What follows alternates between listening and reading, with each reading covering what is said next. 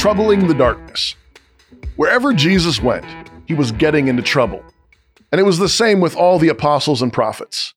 But we should pay careful attention to what got them all into trouble.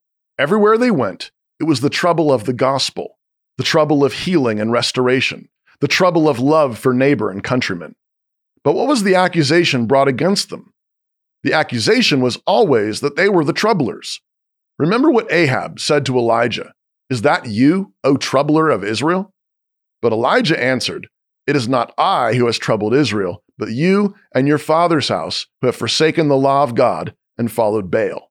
So this is how it always has been and always will be to the end of the world. The kingdom of darkness hates the light, and when the light comes, it always accuses the light of stirring up trouble, of being the troublemaker. Of course, we do intend to trouble the darkness, but it is the darkness of sin that troubles the whole human race, just as the doctor comes to trouble the cancer that is troubling your body. So what kind of trouble are you making? Sin really is a kind of trouble. Achan sinned with his lies and theft and became a great trouble to Israel. But following Jesus means that we have been called to the trouble of healing and restoration, confession and forgiveness. Why will we not go along with celebrating Cancer Pride Month?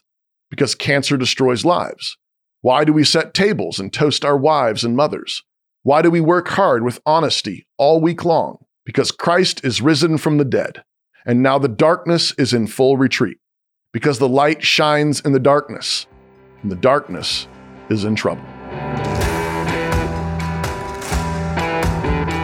Before I go, I want to tell you about my page at Canon Plus. If you'd like to see more of what I've done, what I've written, what I've recorded, more of what's on Having Two Legs, you can click the link in the description, wherever that is.